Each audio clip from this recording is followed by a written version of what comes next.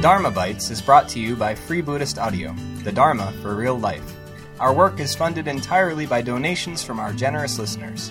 If you would like to help us keep this free, come and join us at freebuddhistaudio.com/community.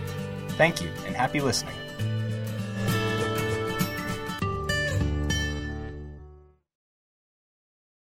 So, anicca, impermanence, change, transience, fleetingness, evanescence, the demon Yama.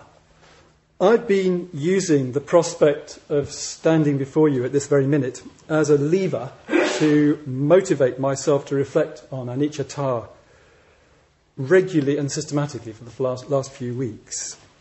I must say I've found it very useful. I don't think I've thought about anicca as much and for as long as I have in the last few weeks.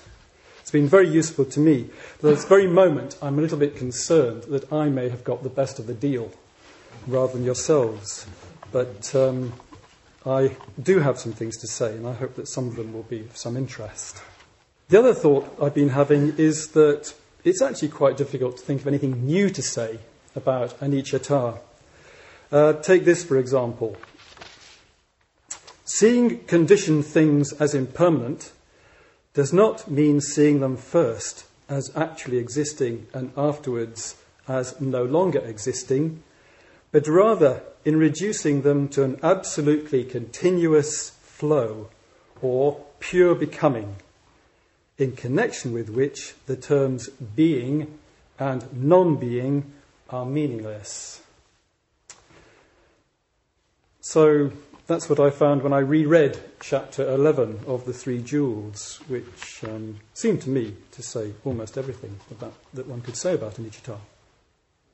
And I must admit, it still feels quite hard to talk about something which is not a thing.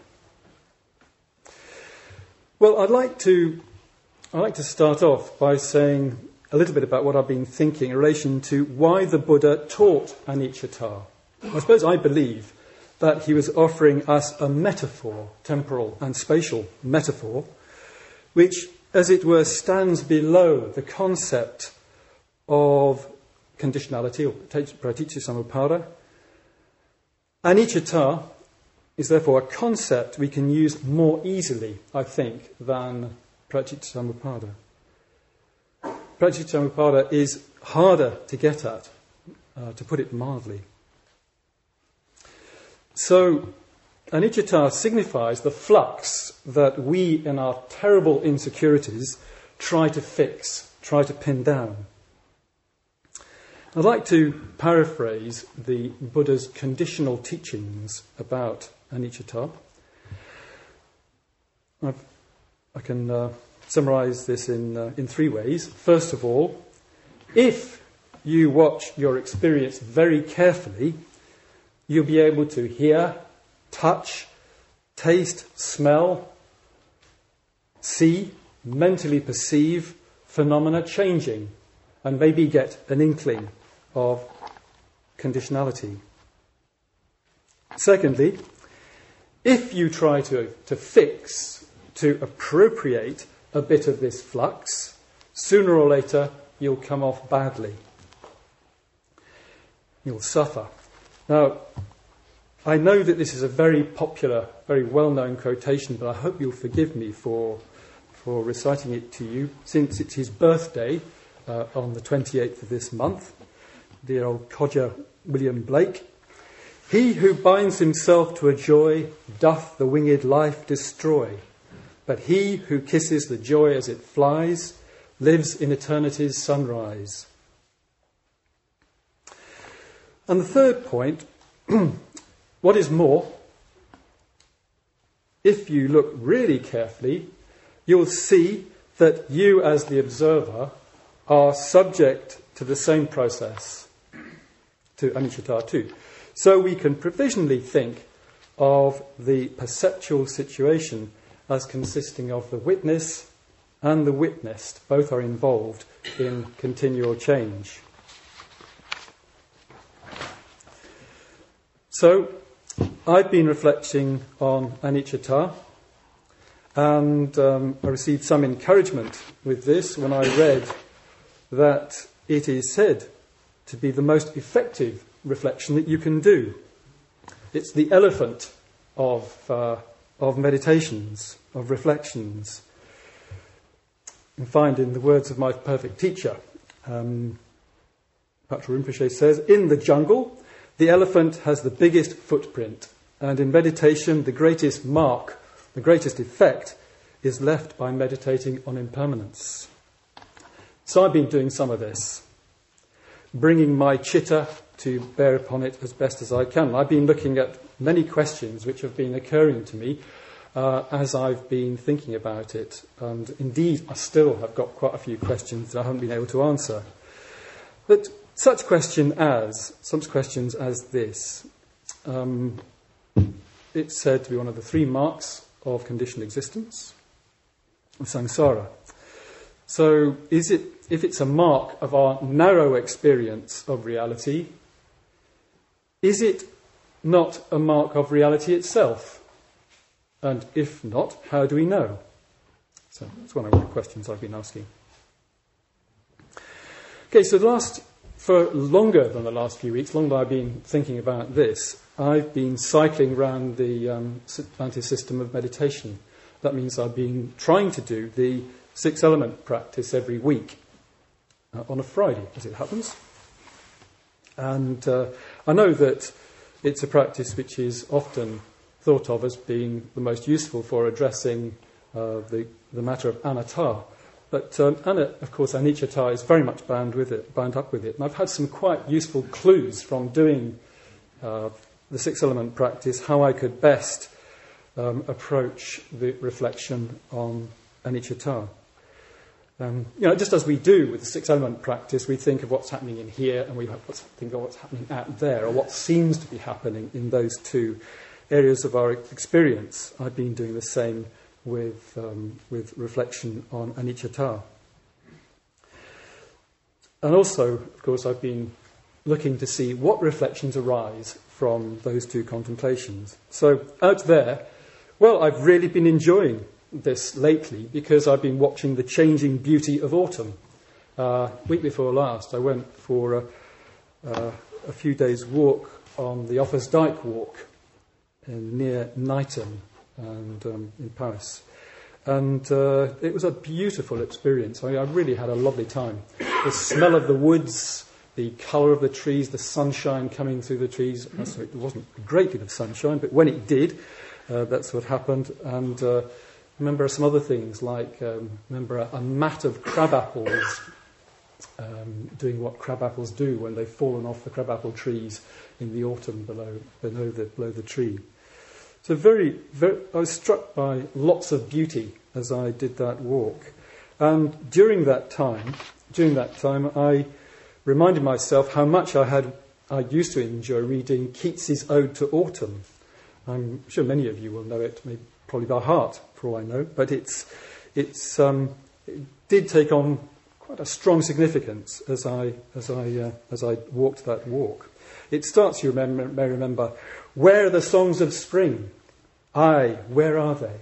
Think not of them, thou hast thy music too. It's talking about the music of autumn, and I found that a very compelling metaphor, and I'll return to it in a moment. And after that, I came across a poem by Thomas Hood. He had also written a poem to autumn, and he says, I saw old autumn in the misty morn stand shadowless, like silence, listening to silence. And silence was very much a feature of that walk. It was lots of times, it was very, very quiet, and there was nobody else around, and just very, very quiet, and very good conditions for contemplating the changes I could see in autumn. So I've been having a good time looking at that part of what is out there. In here, that's pretty mysterious, but we have pretty good guidance, don't we, from the project of the Mahasatipatthana Sutta, body, breath, feelings and thoughts, and of course we've got much more detail, highlighted detail in that meditation in the 13th stage of the Anapanasati Sutta, which particularly recommends reflection on impermanence. So during this period, when I was thinking about autumn, I was thinking about the waning and waxing of the seasons, the ebb and flow of human experience. And lots of thoughts, some of them quite melancholy, some of them quite invigorating. I was thinking how flowers fade, bananas go black, food goes off, mechanisms seize, files corrupt, hands wrinkle, people and places become scarcely recognisable. And the flow, the growth, the waxing, spring, which is also very much celebrated by poets. It's also Anitya. Flowers grow, children grow, acorns grow into oaks. And I found that lovely line in Kabir, translated by Tagore. The flower blooms for the fruit. Now we can try and this was my experience of the waxing and waning, the ebb and flow. And of course, what we often do, as I have been doing, is we can try to fix either of these processes. We can try to appropriate either of those processes. I suppose we do get attached to anicca. We do get attached to impermanence. We bank on our children growing up, for example. We expect them to. We're very attached to the idea of their growth. I'm less clear how we get attached to decay, although I have got some ideas about that. But it's occurred to me that this self-centred melancholy that you can see in some poetry is a little bit like that. It's a sort of attachment to decay. But when all's said and done, the very use of the term decay as a concept in relationship to this is really a way in which we try to fix it.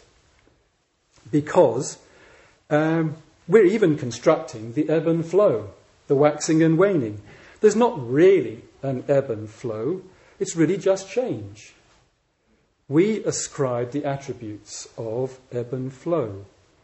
And we can see that in our experience sometimes, can't we? When we look at the two sides of an experience more closely. For example, when old habits die, maybe a habit we've been trying to eradicate, or one which just goes on of its own accord, and we experience a change for the better. So that experience contains within it both the waning and the waxing. And of course, what we try to do in our practice is to channel that flow towards a positive transformation. I think this indicates how much I need to try to move beyond conceptualization, to move beyond the ideas of ebb and flow. My views hinder me, obviously. They're deeply ingrained and they're going to take some digging out. But I think it is important to me to try to move beyond, to get a sense of what it's like to move beyond conceptualization. And here I'm talking about moving from wrong view to right view to what we might call no view. An example of wrong view in connection with anicca is what happens it's the eternalist version. Change doesn't happen universally. There is something a bit left untouched, that's perennial, eternal even. And I've been hugely enjoying Richard Dawkins's lambasting of the God delusion in his book of that name. And more recently, not more recently, in fact, a long time ago, I came across a 4-page essay by a journalist called Mencken, H.L. Mencken, American conservative journalist. A 4-page essay called The Funeral March. And in it he lists 138 powerful gods who are dead. They were gods of the highest standing and dignity, gods of civilized peoples, worshipped and believed in by millions. All were theoretically omnipotent, omniscient, and immortal, and all are dead. Ozymandias wasn't on the list, but he could have been. Maybe Keats just made him up. Him and his cold sneer. But I think Yeah, and of course that kind of line of argument very much appeals to Dawkins. When he was talking to somebody about his polemic recently, he was explaining that yes, he does believe fervently that those 138 gods are dead, but he's just gone one more.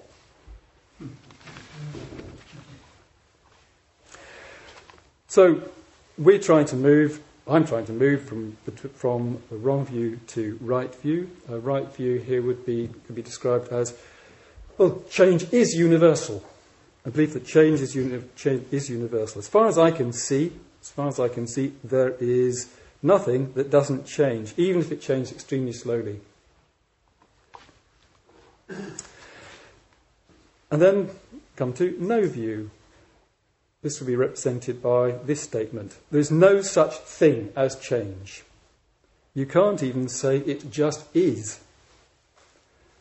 And in the poetic version of the Heart Sutra, of course, we have, nor does it wax or wane, which is a poetic, but perhaps in some people's view, not a very satisfactory translation of Anuna Paripurna.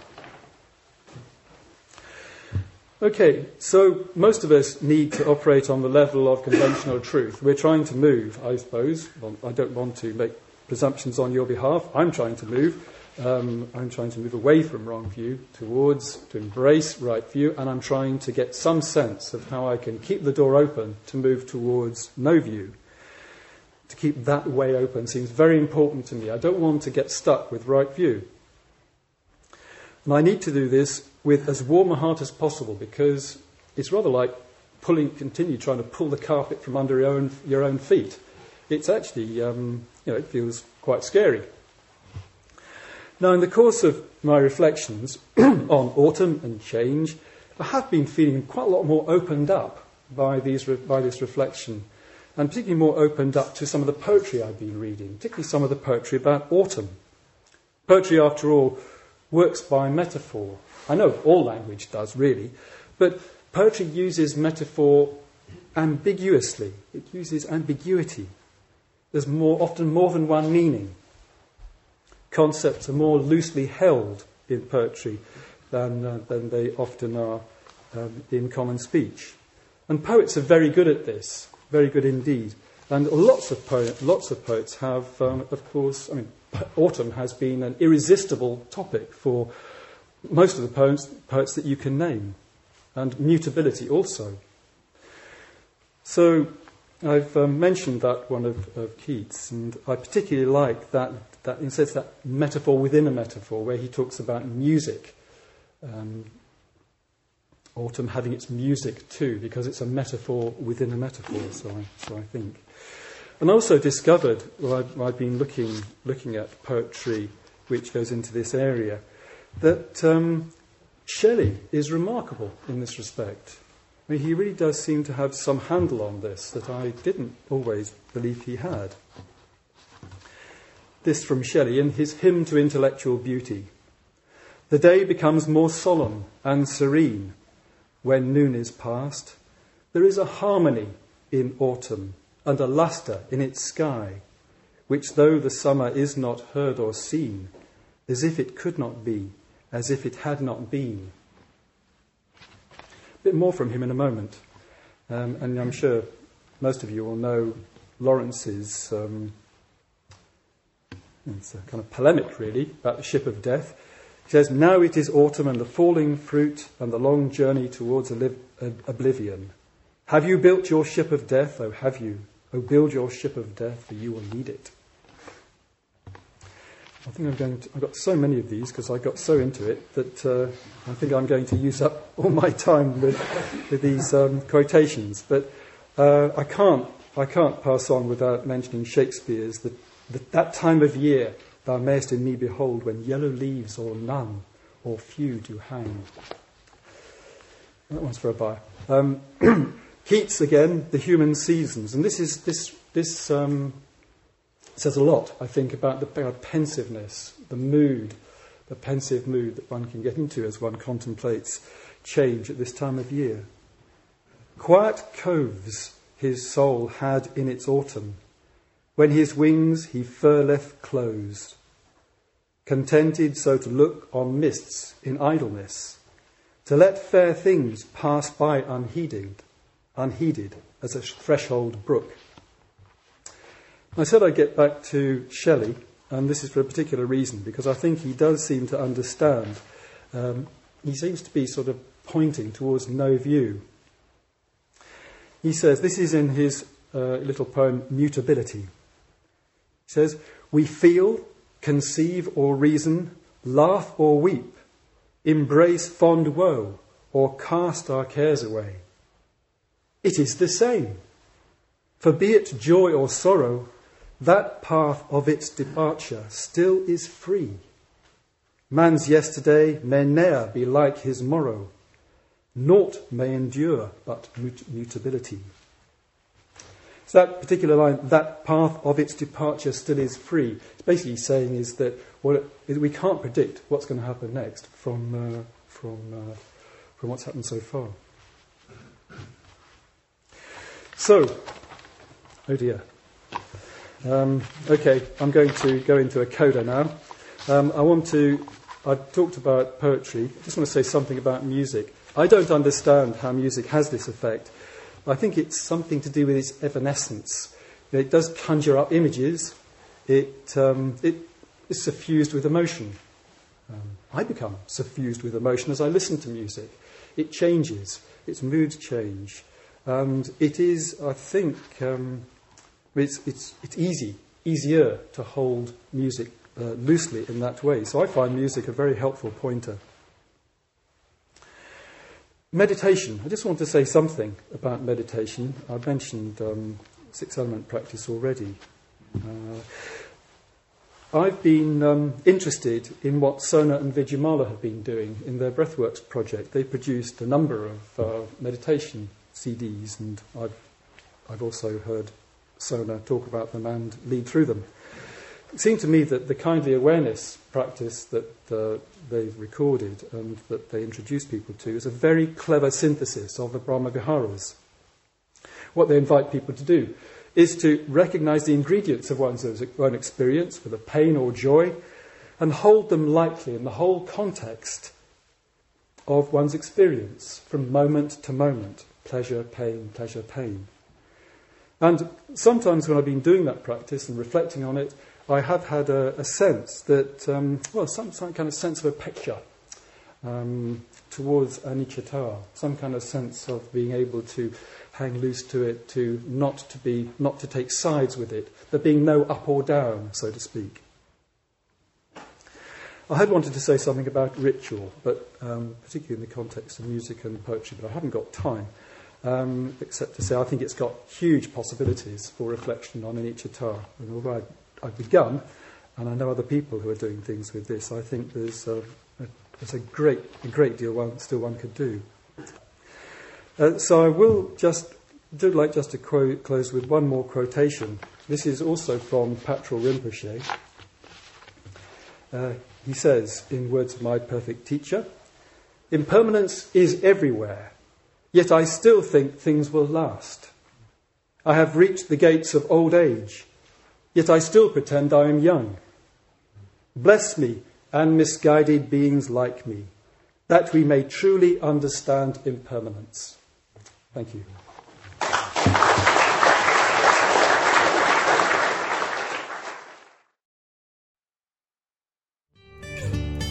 We hope you enjoyed the talk. Please come and help us keep this free at freebuddhistaudio.com/community. And thank you.